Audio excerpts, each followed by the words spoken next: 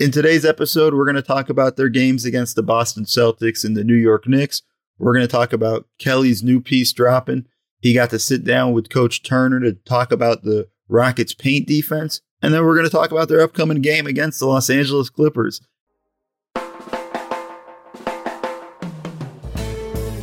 Speaking of looking fresh, is that velvet you have? Biggie Velvet. Mo Dackil, this guy's amazing. The beard! That move is illegal in most every state except in Texas. Woo! The wind is crying. If you're Russell Westbrook, why not?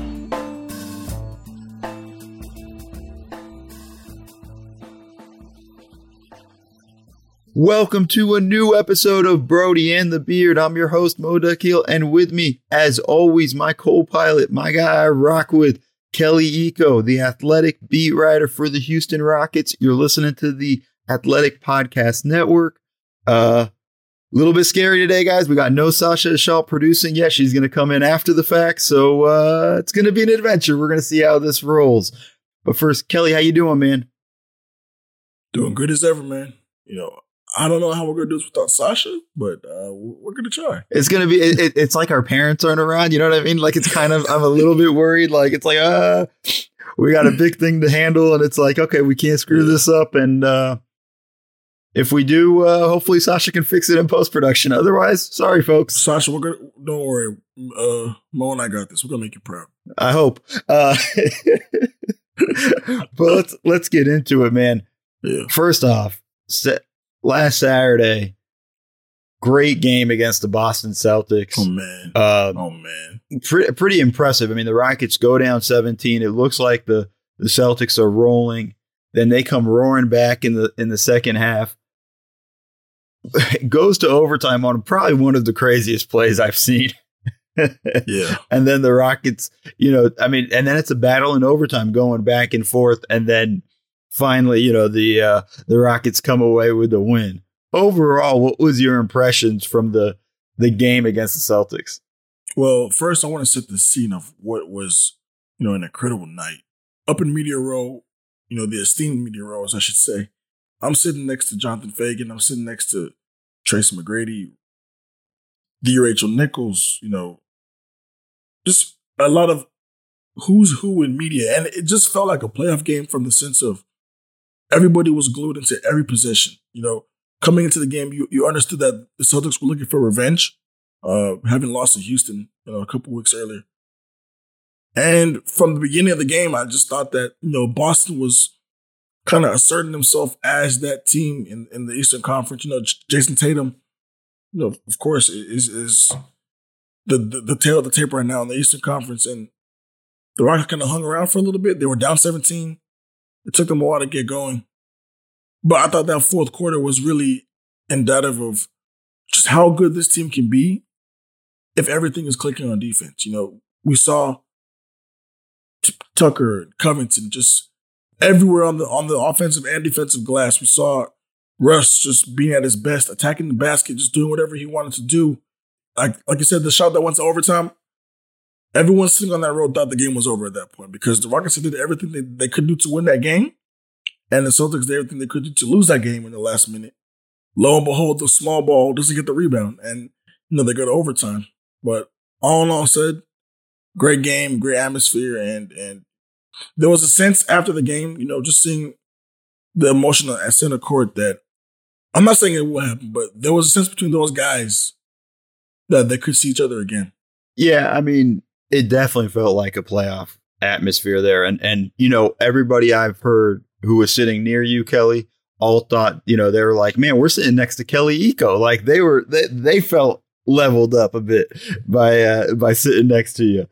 But overall, I mean, Russ had a great game, 41 points, 8 rebounds, 5 assists, kind of, just doing what he's been doing the past few weeks since they've gone to the small ball stuff. And I'm not necessarily sure I trust that either team's going to make it to the finals.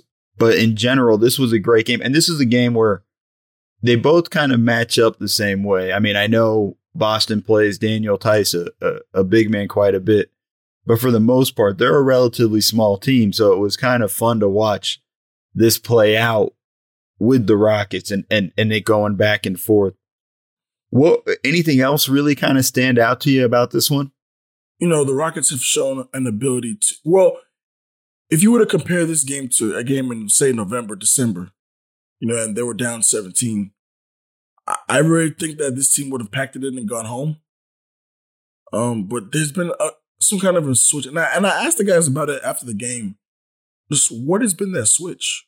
Like, when did it come? And, you know, I got the general answer, like, this is how our mentality should always be, blah, blah, blah. It just seems like there's been a switch. I can't put my finger on it, but it's there. I don't know how to describe it. At least pertaining to the big games, there's a bit of a added focus, you know, with the playoffs so close that there's not a lot of room for mistakes. And obviously, as a team, you want to send a message to, you know, another big team. But I think the Rockets are more mature than a couple months ago. Well, it's interesting that you kind of bring up like the focus, right, of playing the big game and things like that. And it was a big game. It was the ABC primetime game. It was, you know, like you said, Rachel Nichols, Tracy McGrady was there. You know, everyone showed out for that one. But then 2 nights later, they drop one to the Knicks. You know, the real tight game, which really probably shouldn't be a lot of tight games against the Knicks to begin with. But they go into Madison Square Garden and end up losing. And like, that's kind of, you know, a thing where you feel like they lost focus. And that game was kind of telling in the sense of they got out rebounded 65-34. They gave up 20 offensive rebounds in that game. Like, that's just insane. You know, like 64 points in the paint. Like, that big or small, you do that in any game, like, you're probably not going to win. You know, Mike D'Antoni's, he's always talked about being out rebounded and not really caring about it. But the thing that he cared about was second chance points. And they gave up a bunch of them. At times, the Knicks just got whatever they wanted. You know, there was a possibility, and he said after the game that there was an emotional letdown coming from the Boston game. At this point in the season, I didn't really buy that as much because every game from here on out should be considered a playoff game. With you so close to Denver and the Clippers in the standings, I said this earlier, there's not a margin for error. You can't drop games and say, because we beat Boston, you know, we can lose to New York because the Clippers aren't doing it. Right. No. Well, I mean, the Clippers are kind of are, but Well, I mean now. Right. I'm saying, like, yeah, last night Denver somehow, someway lost to Golden State. Right. You know, like, but you're going to have bad losses. The thing that surprised me the most was the rebounding number was so shocking in the sense, and I know Coach D'Antoni has said, like, he doesn't mind that getting out rebounded or anything like that. But the thing is, since they've gone small and really since they brought Covington in, they hadn't been out rebounded. Like, you know, they might lose the rebounding battle by 1 or 2, but to me, that's not being out rebounded. That's literally 2 different times the ball bounced the other way or anything like that. So they done a phenomenal job rebounding as a collective group, as a five guys on the floor. But this time and in this game, it just really, it was just an avalanche. It was just, you know, the Knicks getting more and more chances at it than the Rockets. Is just a massive thing and a big setback in that sense. Yeah, it's just, you know, like you said, it's just a combination of things that they have to clean up with the Clippers coming in town, the Lakers coming up. You know, they still got to see Milwaukee. You know, they have a lot of big games coming up. So what's going to be their collective, the mentality, you know, in those games? There's one more thing I want to talk about, and I saw it in both the Boston game and the Knicks game that I found kind of interesting was there are times where their spacing is a little bit off to me. They'll have 3 guys on the same side of the court, basically, you know, and Harden dribbling at the top. And, you know, I know they're trying to set up maybe like a pin-in screen, but to me, what ends up happening is when you have those 3 guys on the same side of the court, there's just not enough space. And that allows the defense to send a help defender into the paint. And now they can guard 3 guys with 2, you know, counting on if it ball ends up to the 3rd guy, that somebody will have rotated over at that point to take that 3rd man away. And I'm very surprised by that. Like when I look at their spacing and everything, there are times where I see that and I'm just like, man, that's a weird situation. I mean, even the layup that Harden missed that, he should have made probably anyways to tie the game or take the lead. It happened on that play, and it looked like, RJ Barrett just kind of surprised him because he was able to roll right into the paint at the last second. And that, I think, kind of messed James up a bit when he missed that layup. So that kind of hurt them a bit. I was a bit caught off guard by that. They had fallen to creatures of habit, down the stretch. They kind of had to wake up a bit towards the end of the game, given that the Knicks were, looking real danger of coming away with a big win. So to your thing about Harden being surprised a bit, I just think it was more of them trying to wake up and trying to come to the party too late, as opposed to have they approached the game with the same mentality that they did Boston. Now, of course, that's hard because the Knicks are 19-42, and they have their own problems going on. But I just don't think you have time to let up. Right, and I think more importantly, each game they should be looking at as like playoff prep. And like this is stuff we want to do in the playoffs. And this is the things, we got to kind of start to ramp up as we get ready for it in that sense. But, coming off this game, the Knicks had 64 points in the paint.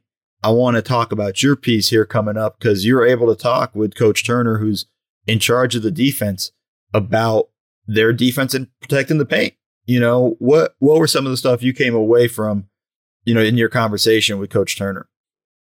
First and foremost, talking to Coach Turner is always a pleasure. He's just an old school guy. When it comes to explaining what's going on in the paint with him, he talked about a lot of slips. Obviously they switch everything, so a slip is a normal counter to that kind of defensive strategy. But it just goes back to what he was talking about earlier in the season, which is communication. There are ways. Of course, a slip, is the best way to beat a switch because it forces your defense to be on its toes and be alert. But it doesn't mean it's the end all be all for that position. You can still communicate, rotate, and do what you have to do to come with the possession. But talking to him, he would always go over plays. He would ask me to play a play again, just trying to see what happened. There were plays where either somebody didn't, talk on the play or somebody didn't realize something too late. And just the general theme was communication. I thought it was a real good experience talking to him, just trying to see everything from his point of view and hearing it from the horse's mouth. Right. And just to kind of explain to everybody what a slip is, that's when a guy's coming to set a ball screen or just any screen. Maybe it's off the ball. And the screener basically goes from, just before the screen happens, cutting right to the hoop, and it's slipping to the basket. So for anybody that's not aware of what Kelly's talking about, and it is common, like when you have teams switch defenses, it's hard because the guy who's defending the screener is waiting for the ball handler to come over the screen.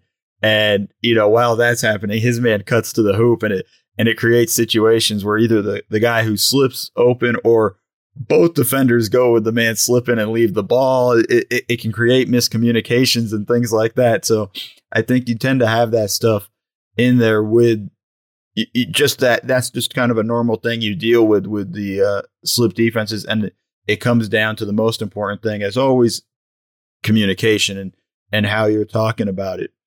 Did Coach Turner feel like this is something they're going to be able to overcome pretty easily? The way he talked about it, he said that it's a veteran group, that they know what they're doing. It's just the little things they have to tweak. And it makes sense given that, they did just get Covington, 10, 11 games ago. It's still new in the small ball relationship, full time.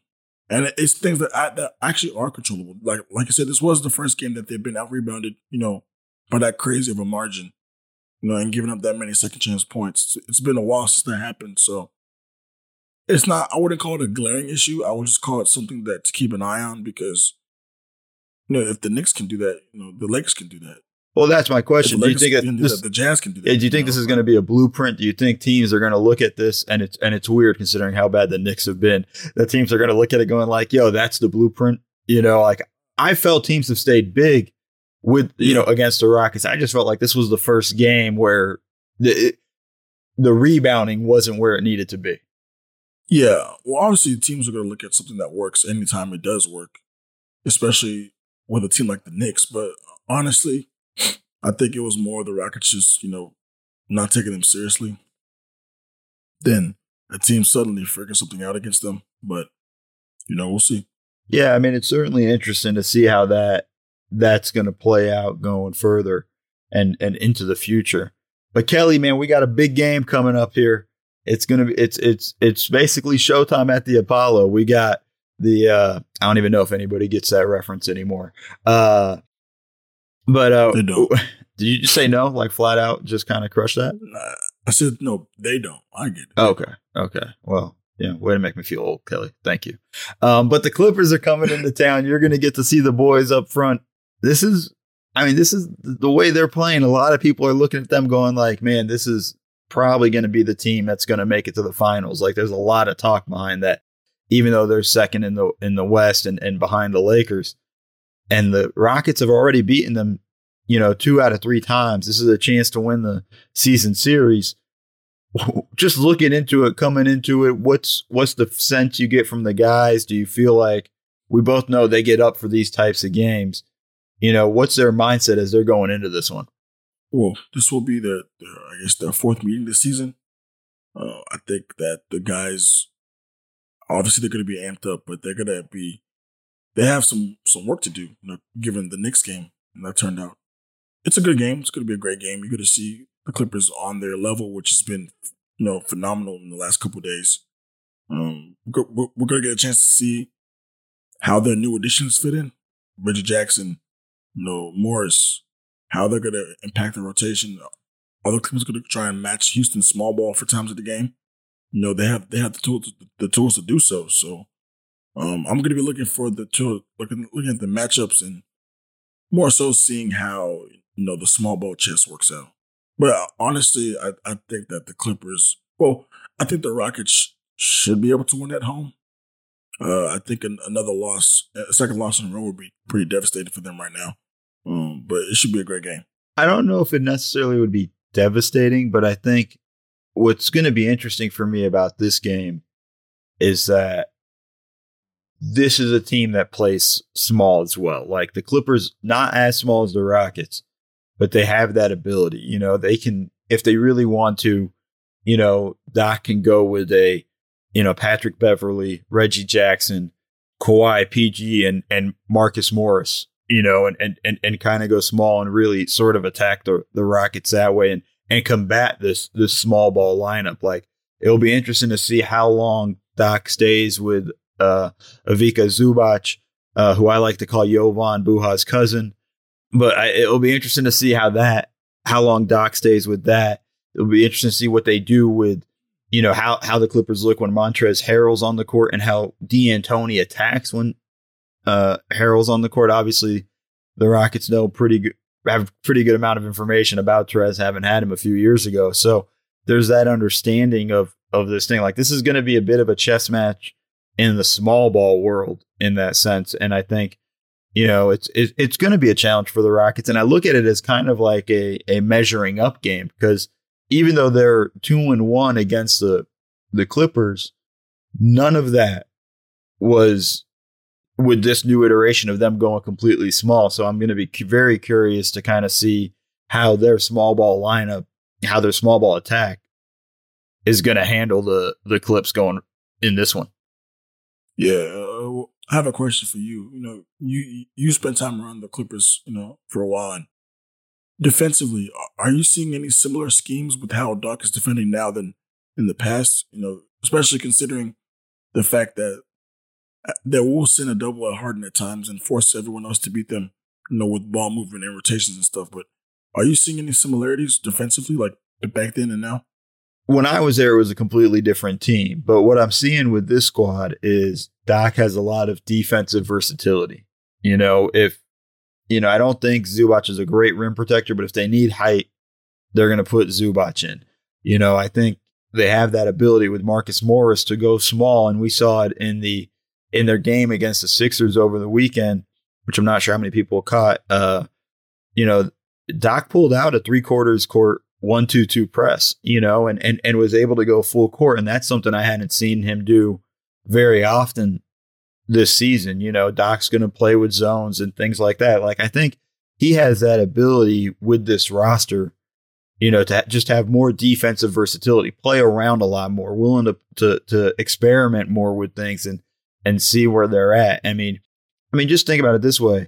Patrick Beverley's, got a big defensive reputation. I mean, Kawhi Leonard's called the claw for a reason, right? He just rips the ball out of people's hands all the time.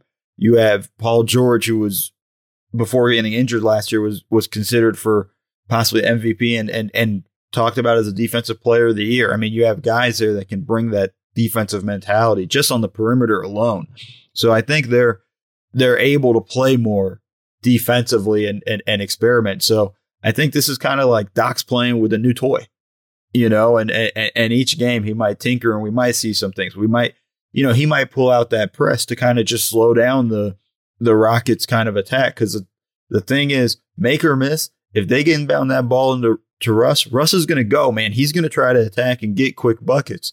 And I think those are things that might be how Doc might counter it with like a press here and there and to try to just slow things up to see if he can't get Russ to try to slow down, which is never an easy feat. Do you think, since we're on, technical foul watch, do you think he gets tech tonight? Because he really should have got one. Well, I thought he was going to get one in the Celtics game, but he didn't get one. But do you think he gets his 15th tonight? Oh, on Thursday? I hope not, because you and I got that little gentleman's bet going there. So you got to get a little bit nervous whenever he's going to see Patrick Beverley, right? Like, because that's going to get antsy. And I was wrong. Last week, I thought they were going to rescind that technical, and it looks like they never did. So I'm a little bit concerned with that. And, it'll be something to keep up. But since he got that tech, he's been pretty good, and hasn't picked up another one, but that's only been 2 games, right? So we'll have to see. I'm definitely going to be a bit nervous Thursday, seeing if he picks up another tech.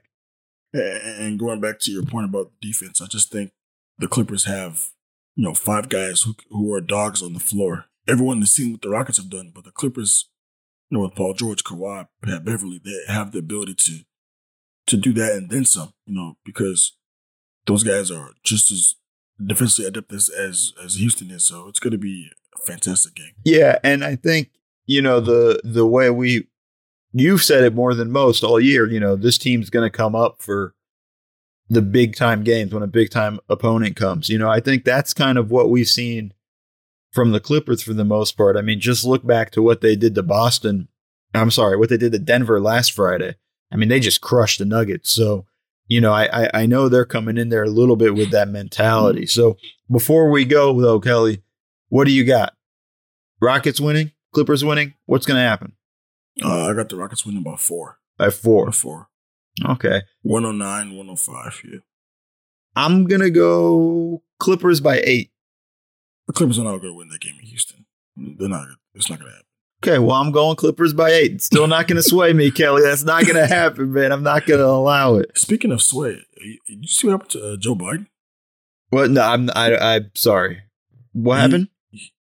He won in Texas last night. He won. For Super Tuesday, he won Texas 218 delegates. That's a whole other conversation. We're pivoting to political podcast here, Kelly. What's no, just talking about swing. So that's what I thought. Well, before we get too crazy here or find ourselves in some sort of hot water, Kelly, I think it's time to pull the plug on that before we get trouble. But folks, make sure to read The Athletic, subscribe to it. You can get a ton of great writing. If you don't subscribe, you're gonna miss out on this great piece Kelly has with Coach Turner, where they talk, about the defense, and it's going to be extremely enlightening. I'm waiting for it to drop. It's going to be awesome. I highly recommend it. Kelly has a ton of great stuff on there. There's a ton of great national writers out there. I highly recommend you guys subscribe. And if you're not a subscriber, you can get 40% off if you go to theathletic.com/BrodyandTheBeard. 40% off an annual subscription. You can't go wrong. I highly recommend it. You're going to be able to read all of Kelly's stuff. Trust me, you won't regret it. Kelly, you got anything to add? No. That's retweet. if only that was how the real world worked, Kelly. You could just hit retweet after I say something. But for Kelly Iko, for Mo Dakhil, we out.